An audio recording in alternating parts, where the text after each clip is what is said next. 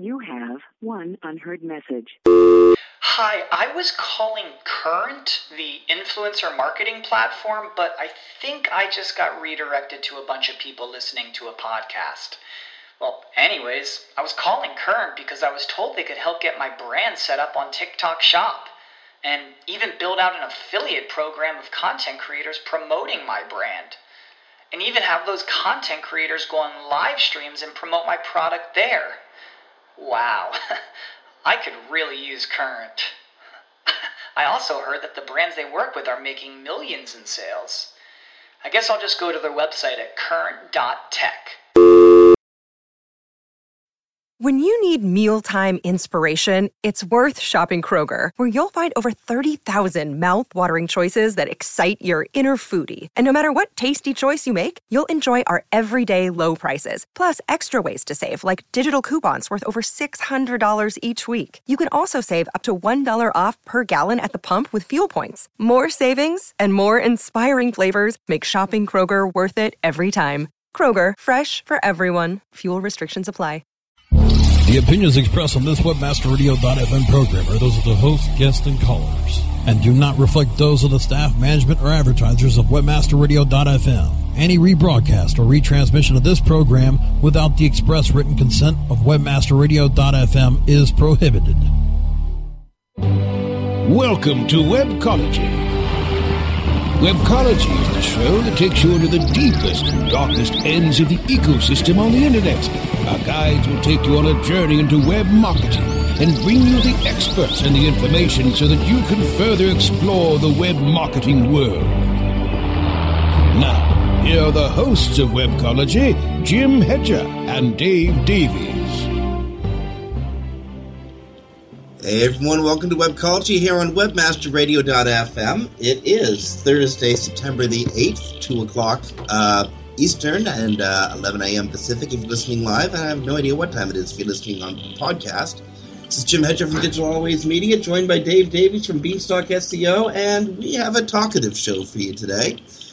After last week, where we had 4 guests and 2 hours, and I don't know about you, Dave, but I was wiped after that show.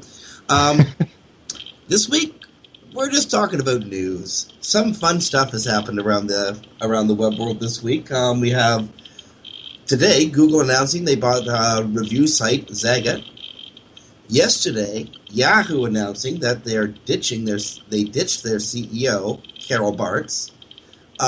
We have some fun announcements from Twitter. Twitter has grown to over 100 million users. That's kind of cool. That is kind of cool. And today, Google announced exactly how much electricity they use. I don't know. Okay, I didn't see that one, so I'm looking forward to it. I'm kind of a geek about stuff like that. Electricity usage, that's kind of huge. When you think about what it takes to make our technological society run. For years, Google wouldn't say how much electricity they used to run search, to run all their data centers, to turn on the lights at the Googleplex, to make really innovative products like, solar panels. Google would never come out because they thought it was a trade secret. If you figure out how much electricity was used to power the data centers, you could probably figure out, how many data centers they had. Well, it's not a secret anymore. And in today's New York Times, we find out that the company, all of its data centers, its campuses, and its workshops combined, continuously draw about 260 million watts, which is about, according to the New York Times, is about a quarter of the output of your nearest nuclear power plant. That's pretty staggering. Yeah, that's enormously staggering. To put in a bit of a perspective, that's enough electricity to continually power 100 to 200,000 homes.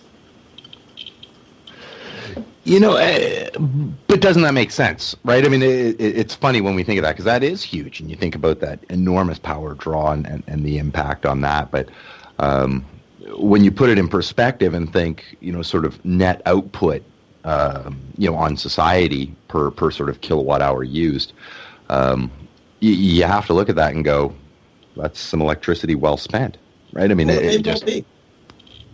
It may well be when you think about it. How much time did it take to discover stuff in the old-fashioned way when you used to drive around until you saw the store you were interested in? Mm-hmm. Or you had to drive to, say, the library to get information? Hell, I remember a time, this is how old I am. I remember a time, kids, when we used to have to go to the library to look up phone numbers in other cities. Yeah. Yeah, I know exactly what you're talking about. Or pick up the newspaper there. I mean, that was back in the same day when you'd walk over to that phone and you'd dial it. Little sparks going on inside that phone to make that call. Call the library to find out if it was worth driving down to it. Yeah, I hear exactly what you're saying. So let's view that as a good as an environmental use of electricity then. Well, it may well be. In fact, I mean, Google. And Google, don't forget, Google is much bigger than just search. Google is also YouTube. Google is Gmail. Google is Google Docs. It's a whole slew of different products. So that 260 million figure is powering a hell of a lot of stuff. As a matter of fact, the search component, they've actually broke this down into little component pieces. An average search, so every time that Brasco Google's midget porn or something, that uses 0.3 watt-hours of electricity. So a teeny amount of electricity. But if you combine that for more than 1 billion searches a day, you're looking at 12.5 million watts of electricity used today just for searches. I'm a numbers geek. I love stuff like this. Yeah, I can sure tell. And I am surprised. I mean, you know what? Brasco is usually on those sound effects, but when you gave his search example, I didn't hear anything. So apparently, he doesn't have one for that one. It requires having free hands to touch the board, right? All right, we're picking up Brasco. Is this because he sided with me on net neutrality? Is that why you're picking up Brasco today? No, I'm just trying to see if they're listening in the studio or not. He sure will be later when he goes, oh God, the podcast. Well, what actually happened was Brasco asked me to take over, so he was away from the board for a moment. He'll be right back. This is Lewis. Yeah, Brasco had to go take care of something, so I took over for a quick moment. No. All right. Well, now I'm going to move us on from this lighthearted little romp of a topic because we were talking about Google's Draw. And Google's Draw is about to go up a little bit more as they acquired another property. They acquired Zagat, the restaurant review service. Phenomenal. What do you think? Well, first off, I want to know the actual meat of the details. There's no dollar figure announced as of yet. We know that Tim and Nina Zagat, the founders of the Zagat survey, are staying on as advisors to their company, so they're going to become Googlers. I think this is again a phenomenal purchase for Google and a huge shot across the bow to Apple, to Oracle, and to others getting into the mobile space. It's a huge shot across the bow to Microsoft, and imagine how the review sites like Yelp must feel. We know that Google is basing a lot of its local results on citations and reviews. You got to claim your Google Places listing, but then how that listing actually ranks out. Well, the way to optimize that is through placement and reviews and providing the most concise information you possibly can about the business. Now that Google has its own review site. Well, who knows? Who knows how this is going to go, how they're going to use information provided to Zagat, how they're going to promote Zagat. But, this could be a sign of Google further moving down the road to becoming a content company, as opposed to the media company, as opposed to the search company. Well, you know what? I mean, you bring up an interesting, and we've seen it. I mean, right from, we've had discussions about Google, crawling the comments and posts into Google Plus and things like that. So we can see that definitely they're trying to pull content. I mean, heck, the Panda update was about exactly the subject, right? What I find really, well, there's a number of things that I find really curious about this, and I mean curious in an interesting way, not in a this was a bad idea kind of way. But I mean, looking at this purchase itself and some of their more recent purchases and what we see coming down the road, past that, I find it really interesting to know, excuse me, the direction that this really further sort of stamps that they're heading. That they're heading down. And we know, I mean, one can gather, I guess we don't know because Google sometimes does some odd things, but we can gather that this isn't going to be Zagat anymore, right? I mean, this is just my, sort of quasi prediction. It may still exist at Zagat.com. But you know that they're going to tie this into Google profiles, right? I mean, that's what they do. And then we have to remember, I mean, you'd noted that they're a content provider, and at its core, you and I know this, and I'm sure most of our listeners know this, but I'll repeat it anyway. They're not a search engine. They're not even a content provider. They're an advertising company, right? I mean, that's at its core what they are. Fair enough. That's exactly what they're a corporation. This is about revenue. And so trying to think, gee, how are they going to use this to further improve their revenue streams, right? I mean, you wouldn't go if you were Google and buy Zagat because you're like, hey, in those organic listings, when the map appears, we want to make sure that this works better, right? And that we can provide better free stuff. Certainly there's an element of that because the better they are, the more they're going to get used, the more ads are going to get displayed. But at its core, that's not where their money's made. So how are they going to take this? How does this purchase equate into them making more money off advertising?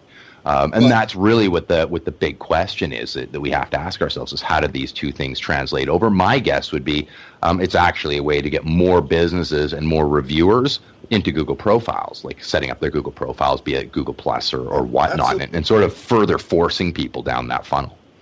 Absolutely. I do want to take a poke at something you just said. Google does make money off of its organic listings, although it's in a very roundabout way. Google, You're absolutely right. Google's an ad company.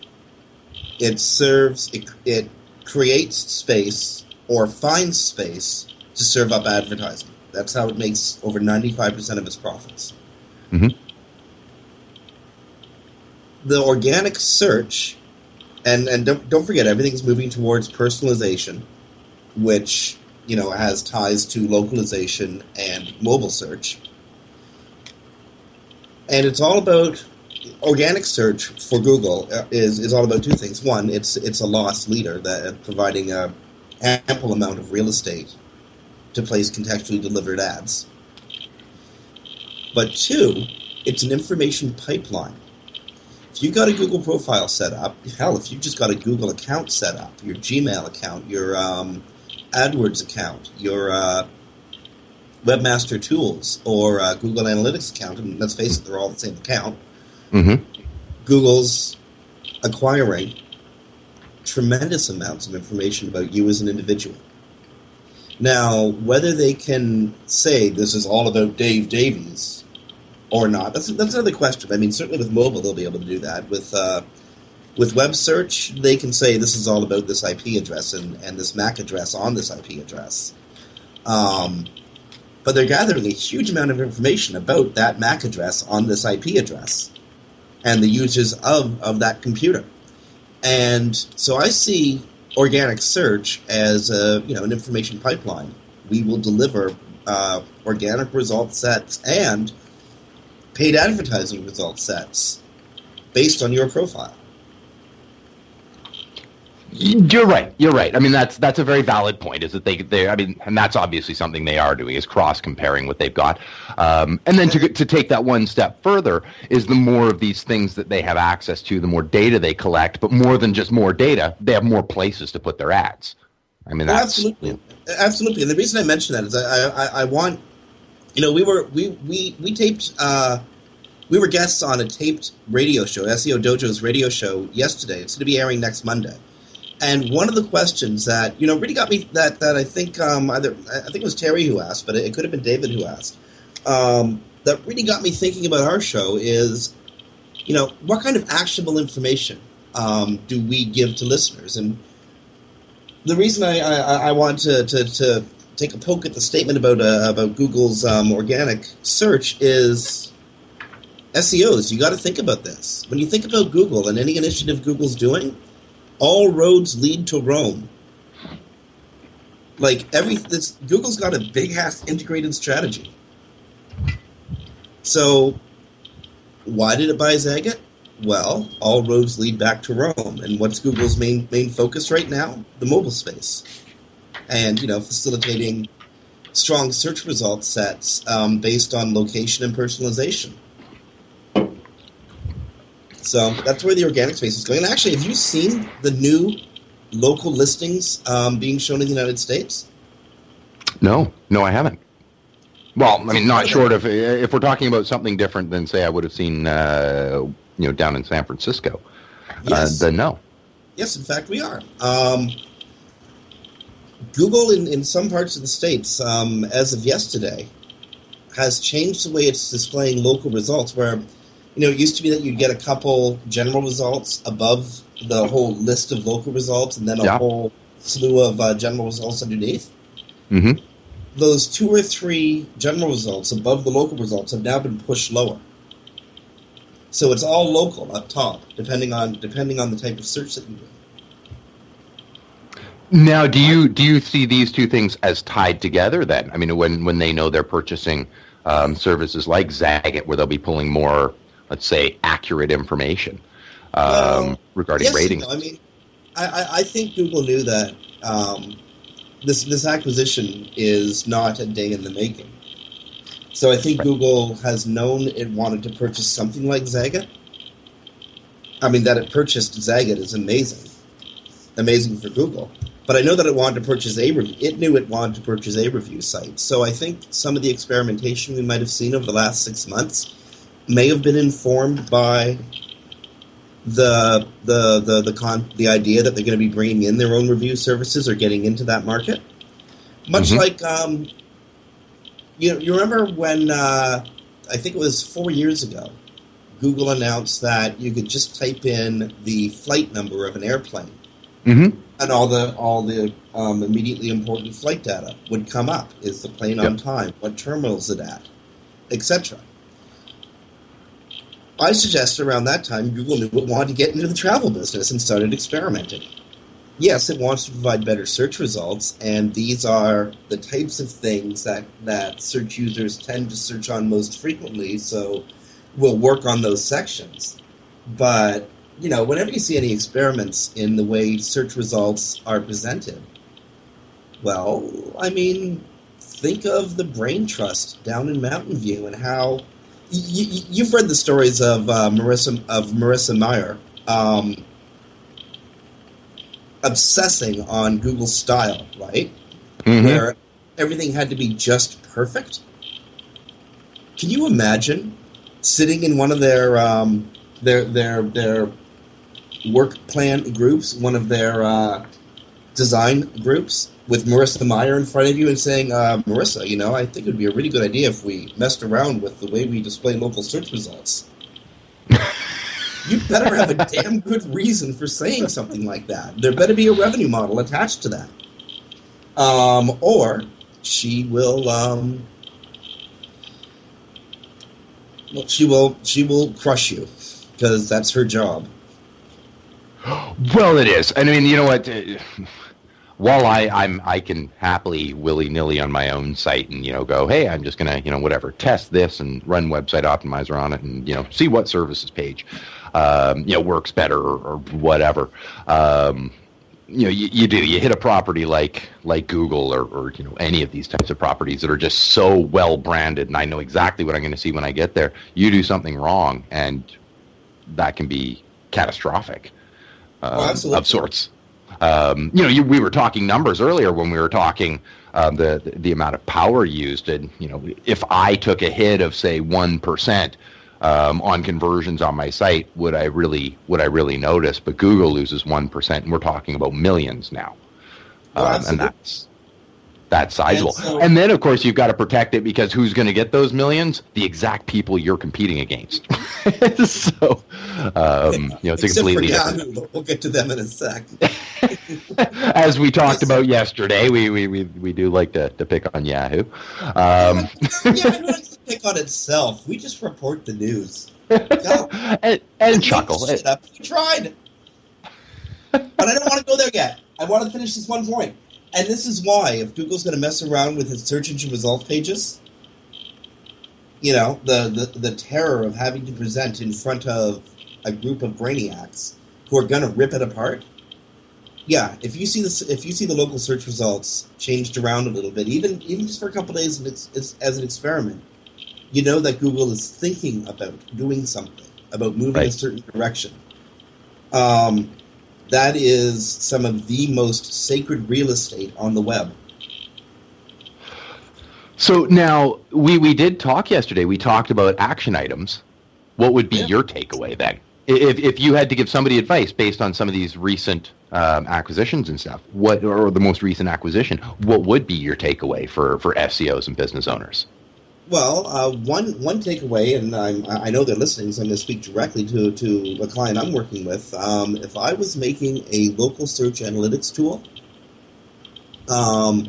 I'd be on the phone with the guys at Zagat immediately, trying to work a way to trying to get an API, trying to get their information into my system, like now.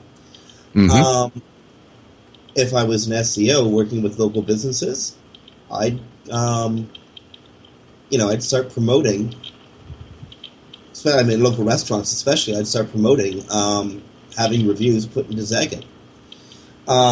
Even if that, was, going to the point of writing some of the reviews. Reviews and citations. Get them in there. If you're an SEO, go to that restaurant. Eat their food. Write an honest, probably complimentary review. Get all your staff to do it. Threaten to fire them if they don't. That sort of thing. Actionable items. You're fired. I do like that. An honest, complimentary review. Truth in radio right there. Absolutely. Okay. And on that, we have to get to the real truth of radio. Got to take a 2 to maybe 3 minute break here so that our advertisers can tell you the truth. And we'll be back to talk about Yahoo. So we'll be back to talk about truth and stuff after these messages. Sit tight and don't move. Webcology. We'll be back after this short break. As you know, being an expert at What did she say? requires lots of practice and a great tool. Think you could use some help with Whoa! You're not alone. Hundreds have used our tool to take their performance to the next level. The language! Of course, we're talking about managing Facebook ads on Acquisio. Oh. Buy, track, manage, optimize, and report on media across all major ad networks. Visit Acquisio.com to get a demo today. Acquisio. Search, social, display, one platform. MySEOtool.com is your all-in-one SEO management resource. MySEOtool.com makes it easy to optimize and oversee all of your SEO efforts. Line-by-line detailed reports help you identify any problems and show you how to fix them. MySEOtool.com is completely automated. Once you use it, you will see a rise in your search rankings and traffic. Try My SEO Tool risk-free today. Go to MySEOtool.com. MySEOtool.com. Looking for an affiliate network that can package every solution an advertiser or publisher needs in one account? Your one-stop source for full-service solutions is AdMedia.com. AdMedia delivers an incredible lineup of specialized XML feeds for local, social, and search, plus the advertising arsenal of PPC, SEM, contextual, display, and more. AdMedia gives your campaign real visibility, from emailers to domain redirects. Ad Media tailors your all-in-one campaign to give your account a real advantage. AdMedia.com delivers cost-effective ad solutions with real conversions. Learn everything Ad Media can do for you today. Sign up at AdMedia.com. Ad Media. Strong ROI made simple. Your virtual webmaster frat house. Webmasterradio.fm. Hey, bring your togas. Webmasterradio.fm. Thanks for listening. Webmasterradio.fm. We're everywhere. Commercials off. Now back to Webcology, only on Webmasterradio.fm. Here are the hosts, Jim Hedger and Dave Davies. Hey everyone, welcome back to Webcology here on WebmasterRadio.fm. It's Thursday, September the 8th, somewhere about 25 past the hour. And, it's about 25 past the hour for Carol Bartz. Actually, it's about 59 minutes past the hour for Carol Bartz, now former CEO of Yahoo. She was summarily dismissed early yesterday, apparently by cell phone. And, Carol's out. Yahoo is rudderless again. Well, actually, it's not. It's not entirely rudderless. Oh my goodness, my notes don't have their acting CEO here. Oh, she said, I knew this yesterday too. That's hilarious. Bloody well doesn't matter, does it? He's not going to be... His name is Tim. He won't be around for long. Okay, first off... He'd be scared to answer his phone. CEO guy, duck. They're after you already. So, Carol Bartz got canned. Barely a year after, maybe it's a year and a half after taking the position of CEO of Yahoo. Her friend, her supporter, chairman of Yahoo, Roy Bostock, calls her up. Apparently they're on airplanes going different directions. Calls her up on the phone and cans her. Now, Carol Bartz has been known to be kind of like a firebrand. She doesn't screw around when she's pissed off. She just sort of shoots from the hip, and whatever she hits gets hit. And as quoted in TechCrunch today,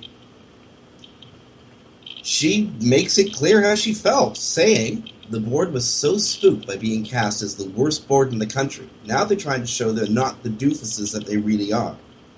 End quote. Wow. Yeah, that's quite the statement. I mean, I'm shocked that it wasn't your friend of mine Terry who was listing that with just the straight out there kind of unfiltered nature of that statement. Well, I mean, okay, I'm going to try to keep calm. I'm going to try to breathe. Lord, how does the Serenity prayer go again? Something that ends with, God, I'm the hell out of here. Okay. I needed that. Okay. Half a Serenity prayer, anyway. Oh, I'm working on it, Dave. It's just, I just don't know where to begin with these guys. Okay. Yahoo was trading at $33 a share in October of 2007. Mm-hmm. That was around the time that Jerry Yang got back in the seat of CEO. Today, Yahoo is trading below $13.50 a share. Yep, and we all remember the buyout that we all mocked very dramatically at the time. They were offered $37 a share. Now, yeah, you know what the one constant in all of this is? They've gone through 4 CEOs. They made that incredible deal with Microsoft. Mm-hmm. Their North American properties are consistently losing value, and their Asian holdings, which make up the bulk of the value of the company right now, are feeling more and more distant by the day. The one consistency in this whole tragic comedy that is Yahoo is the board of directors. You know who I'd be looking at if I was like Yahoo shareholders right now with like a pitchfork in my hands? I wouldn't be looking at the CEO. I wouldn't be looking at the extraordinary, and what's left of the extraordinary talent pool we call the Hooligans. Mm-hmm. I'd be looking straight at the board of directors. I'd be looking at Mr. Bostock. And, you know, I wouldn't even bother asking if they had a plan, because clearly they don't. Fire the board. Start from ground zero, or break the company up into component pieces and sell it off. I hate to say it, but I just don't. Where is their future? Dave, do you see any clear path for these guys? For Yahoo? No. I'm sort of viewing them a bit more, and it's because it's one tragedy after another for them, and sort of one problem after another.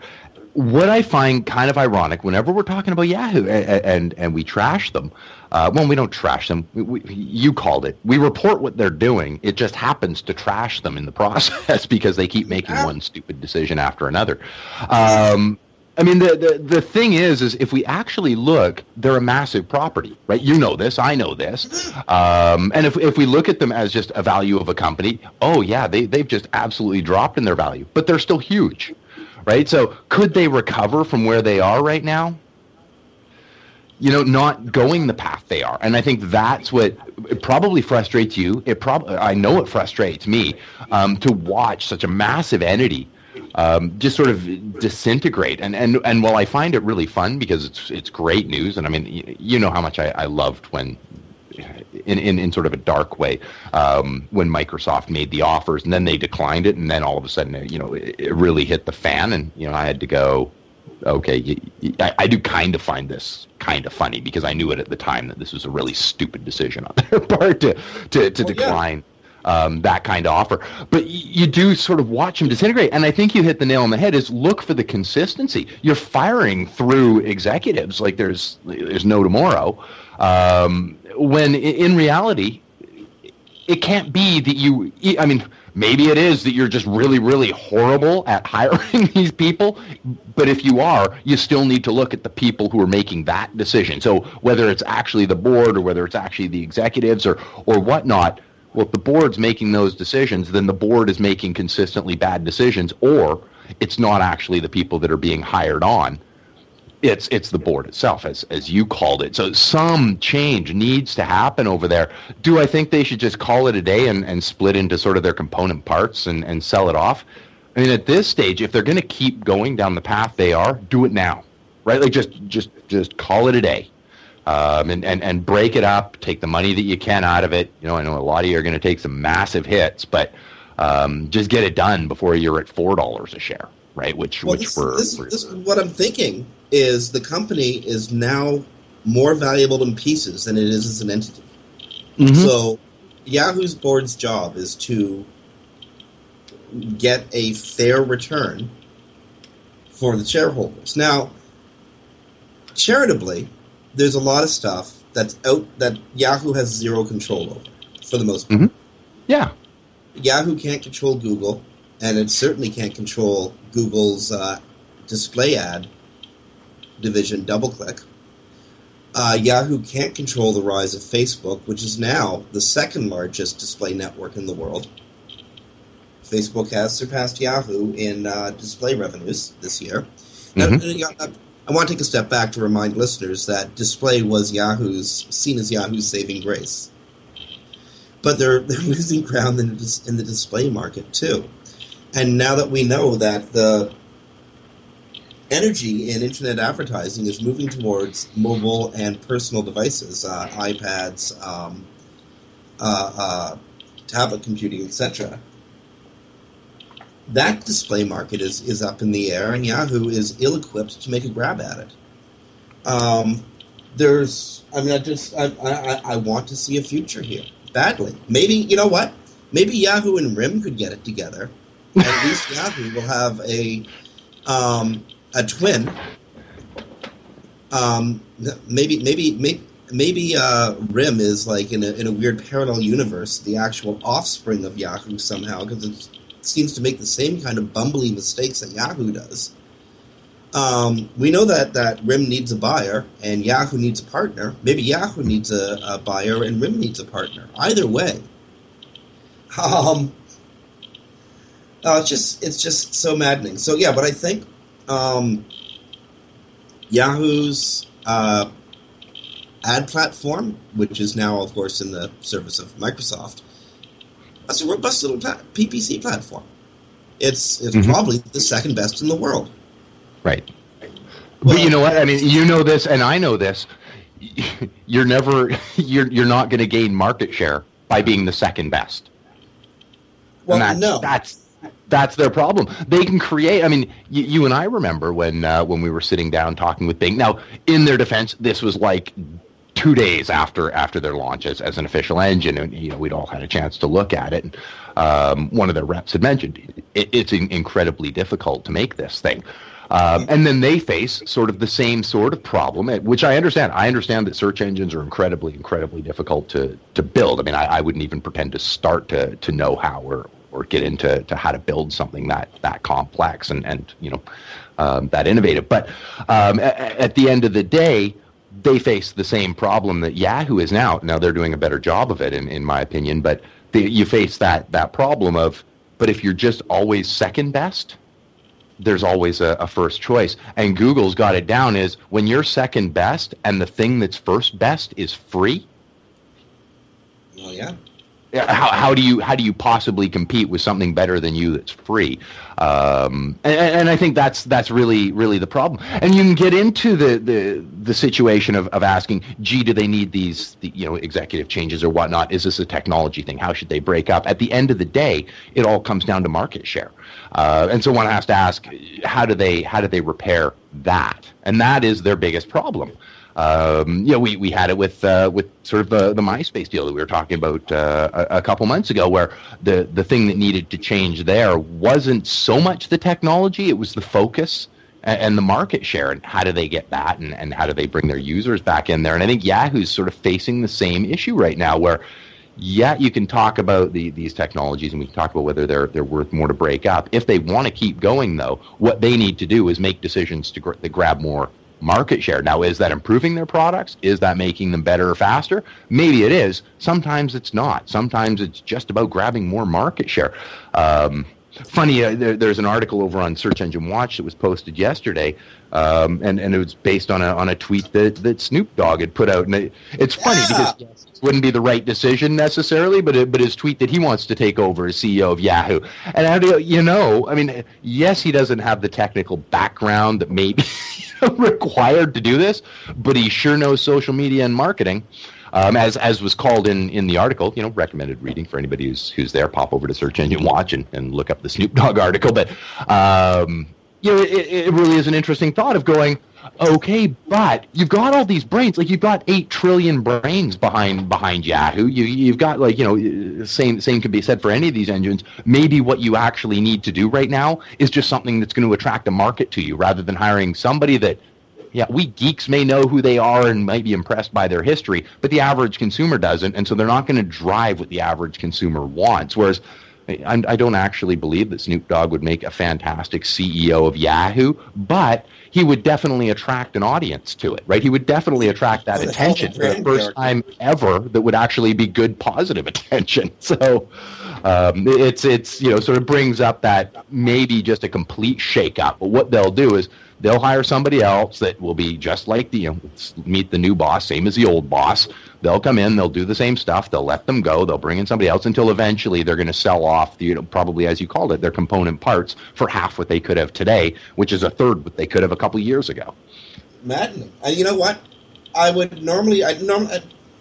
trying to keep serious. I got this big smile on my face because we are talking about Yahoo, and I can't help but laugh. You laugh or you scream. But you know what? I honestly, forget Snoop Dogg. I'm down with that. I can't see how it could hurt further. I mean, okay, I can see how it could hurt further in a whole bunch of different ways, but, I'd be there. I'd be attracted to his strain of the day. I'd certainly. Oh, you know what? And so would I. Like, you just couldn't help it, right? I mean, if he ended up being CEO, you know I'd be following it. Like, you just know I would. And so would so many people. And you'd just be going, what's he going to say next? Like, what's will that be interesting enough to make Yahoo products interesting again? And, well, and that's the thing. And that's why I go, yeah, I don't actually think he'd make a fantastic CEO, but maybe that is food for thought for them. Yeah, maybe not CEO and maybe not necessarily him, but maybe it is an idea to actually pull in these, personalities like that and go, these are the people that need to define what we're doing, because these are the leaders of sort of the social world, and these are the people who are leading sort of the trends of what's going on. And if you want to be something different than Google, what you need to do is find people that know how to attract specific markets and bring them in. I got it. Oprah. I mean, her network's failing. Yahoo's network's failing. We know she can attract people, and she's proven a ruthless CEO. So, I think Snoop Dogg is a good second choice now. I'm down with Oprah. Right. Maybe put him in charge of the entertainment division. Indeed. And on that, Dave, we're rounding the corner. We got to take our second break here on Webcology, heard only on Webmaster Radio or on one of the fine podcast distribution centers like iTunes or iTunes Radio. But this is Jim Hedger from Digital Always Media. On behalf of Dave Davies from Beanstalk SEO, you're listening to Webcology. Stay tuned. Back after these messages. Sit tight and don't move. Webcology. We'll be back after this short break. Oh yeah, my day is done. Time for happy hour. You're already done for the day? Yeah, because I use CertifiedKnowledge.org. Their PPC tools literally save me hours every day. How do you keep on top of all of Google's new features? Easy. With Certified Knowledge, their interactive learning modules keep me up to date. And if there's something I don't know, I can watch their video lessons without having to hunt around the Google help files. Great. I'm ready to expand my knowledge. Hi, I'm Brad Geddes. I'm the only leader officially supported by Google to teach the advanced track of the AdWords Seminars for Success. I personally recommend CertifiedKnowledge.org as your one-stop shop for all your PPC needs. Learn, optimize, connect. Be smart. Go to CertifiedKnowledge.org now. Hey, this is Danny Sullivan to talk to you about Bruce Clay Incorporated. They've made Inc. Magazine's list of growing private businesses and have exhibited and sponsored at my conferences since the very beginning. You've seen their search engine relationship chart, or you've read their SEO code of ethics, so you know they're SEO experts. But did you know they can help you with PPC, web analytics, web design, marketing strategy, promotion, and branding? Yep, get everything you need for success in the online marketplace. You can check it out from the professionals at Bruce Clay Incorporated. For over 10 years with offices worldwide, they've got the answers you need. Check them out today at bruceclay.com. Webmasterradio.fm. Keep your headphones handy and the feed loaded. We never stop. Do you? All celebrity voices are impersonated. Example number 74 of dialogue. You will never read in our chat room. I have an affiliate offer for you. I want to interest you in pineapples. You want me to sell pineapples? Actually, I'll have some apple pie a la mode. It pleases me. Or maybe cobbler. Goodbye. Make deals and make money with people like you without the spam. I don't like being kicked out. You make me feel ignored. Goodbye. The WebmasterRadio.fm chat room. Live in real time every day. Click on the chat tab from our homepage. Commercials off. Now back to Webcology, only on WebmasterRadio.fm. Here are the hosts, Jim Hedger and Dave Davies. Hey everyone, welcome back to Webcology here on WebmasterRadio.fm. It is Thursday, September the 8th. We're rounding out the hour. We got about 10 minutes left. And got a couple topics we want to touch on. First being a few stats about Twitter. And Dave just put in a note. He's got something on Facebook he wants to talk about. But before we jump to the Facebook thing, from the technology blog at MSNBC, here's just a couple stats on Twitter. 50 million active users of Twitter every day. 200 million registered users. 55% of Twitter's active users go to the use their cell phone to access Twitter. Now that's interesting. Over half of Twitter users are tweeting on their cell phones. More than 400 monthly unique visits to Twitter.com, up from 250 million in January of this year. But 40% of that 200 million registered users aren't using Twitter. So amazing growth, great numbers,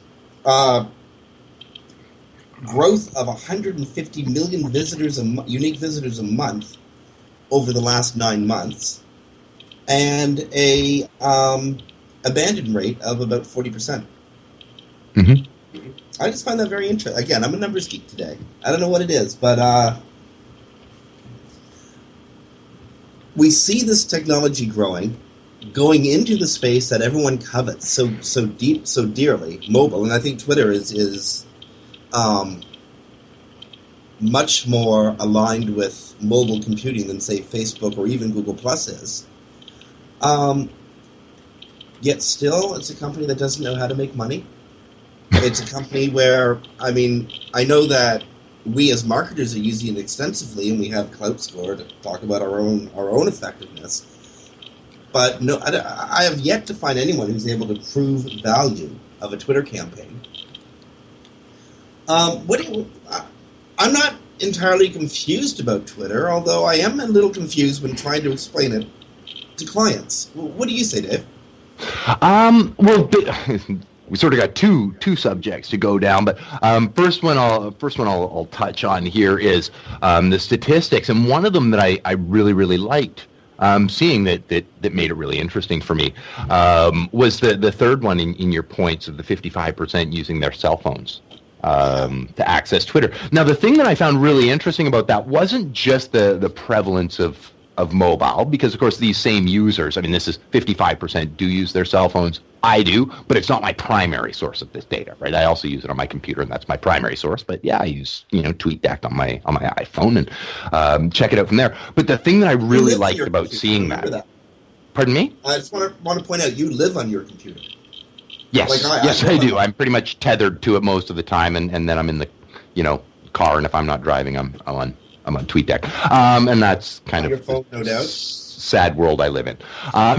Exactly. But the thing that I found really neat about that statistic, or that really hit it for me, was this is real active.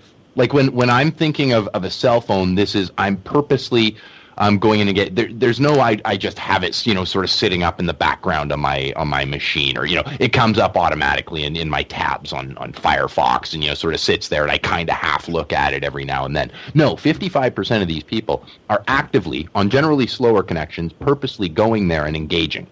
And to me, that actually is a really positive reflection on their data of active users, because these active users could otherwise be sort of, pardon the French, but sort of half-ass users, right? Where it just kind of is there, and they might look at it for 5 seconds. I mean, this would count as an active user.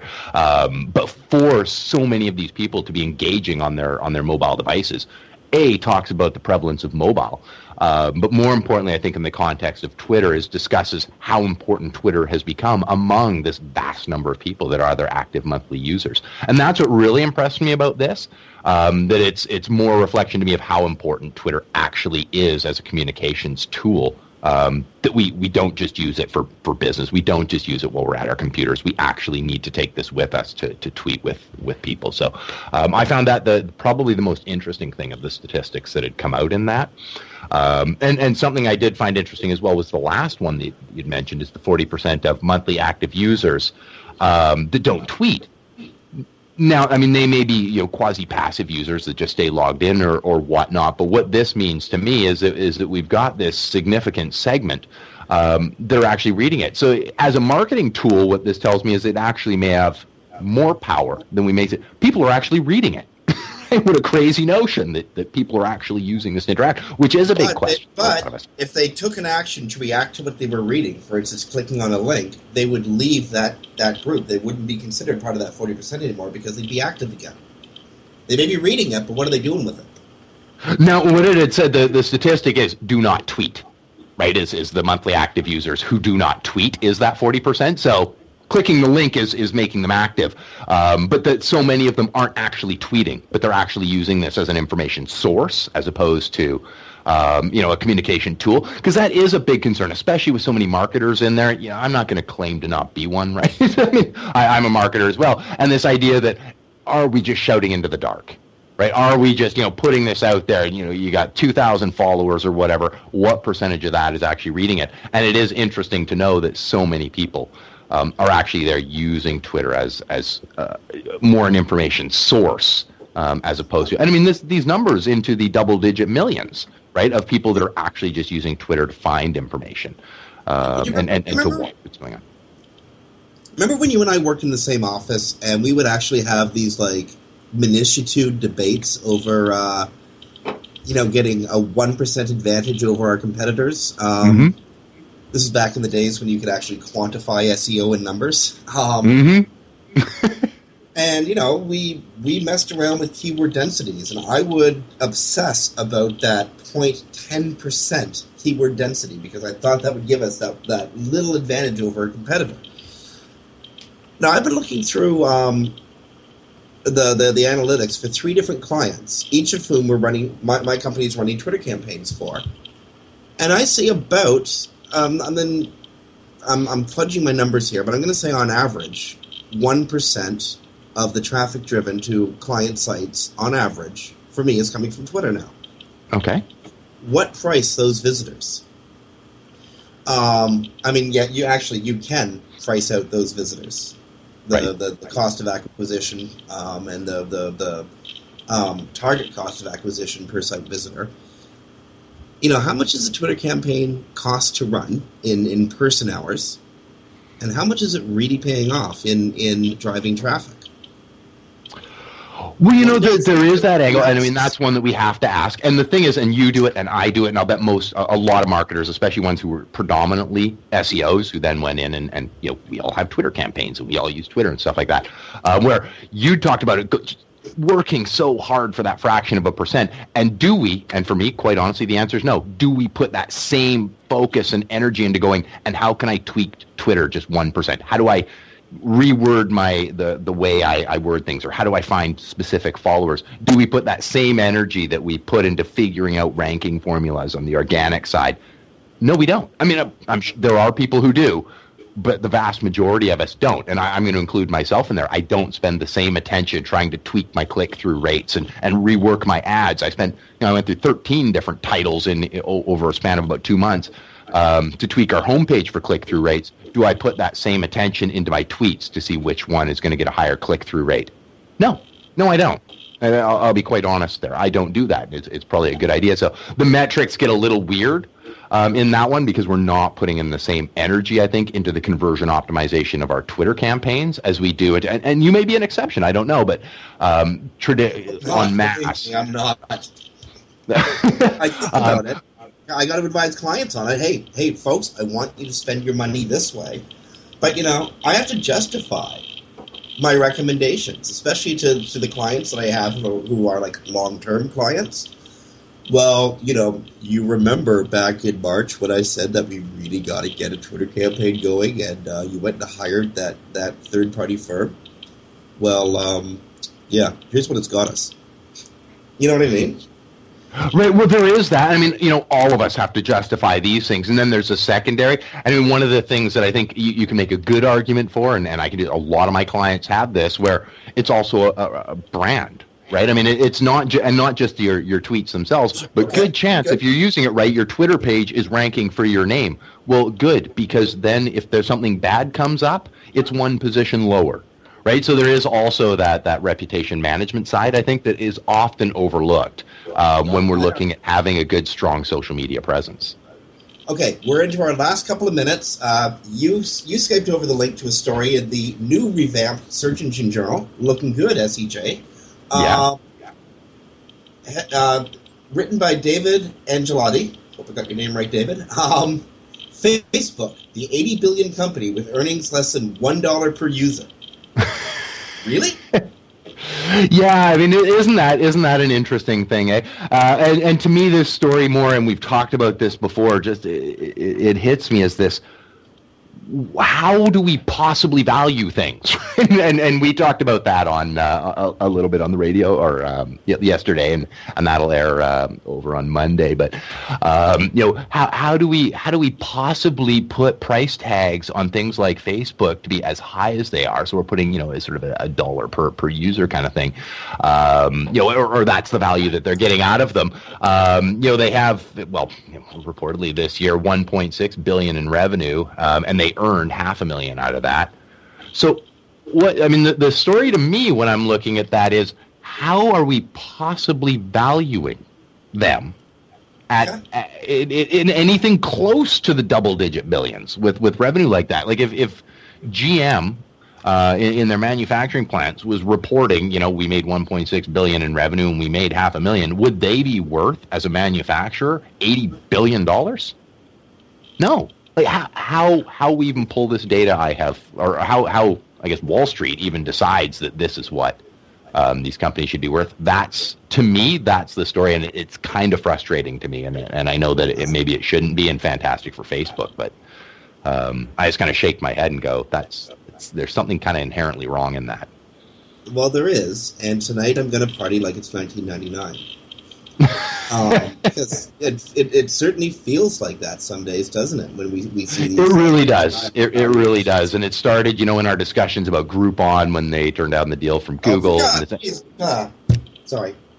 But yeah, how much? Like how do we value these things at what they are? But there we are. I know we're almost out of time, and you and I could talk about the valuation things. And hey, maybe one of these days we'll pull somebody in from Wall Street, and he can answer these questions for us. You know what? We should pull somebody in from Groupon and from Facebook and even from Yahoo and have them answer these things. Yeah, but I'll bet if they listen to our show, they won't. They'll be like, we know what you're going to say. Who are we going to alienate next week, eh?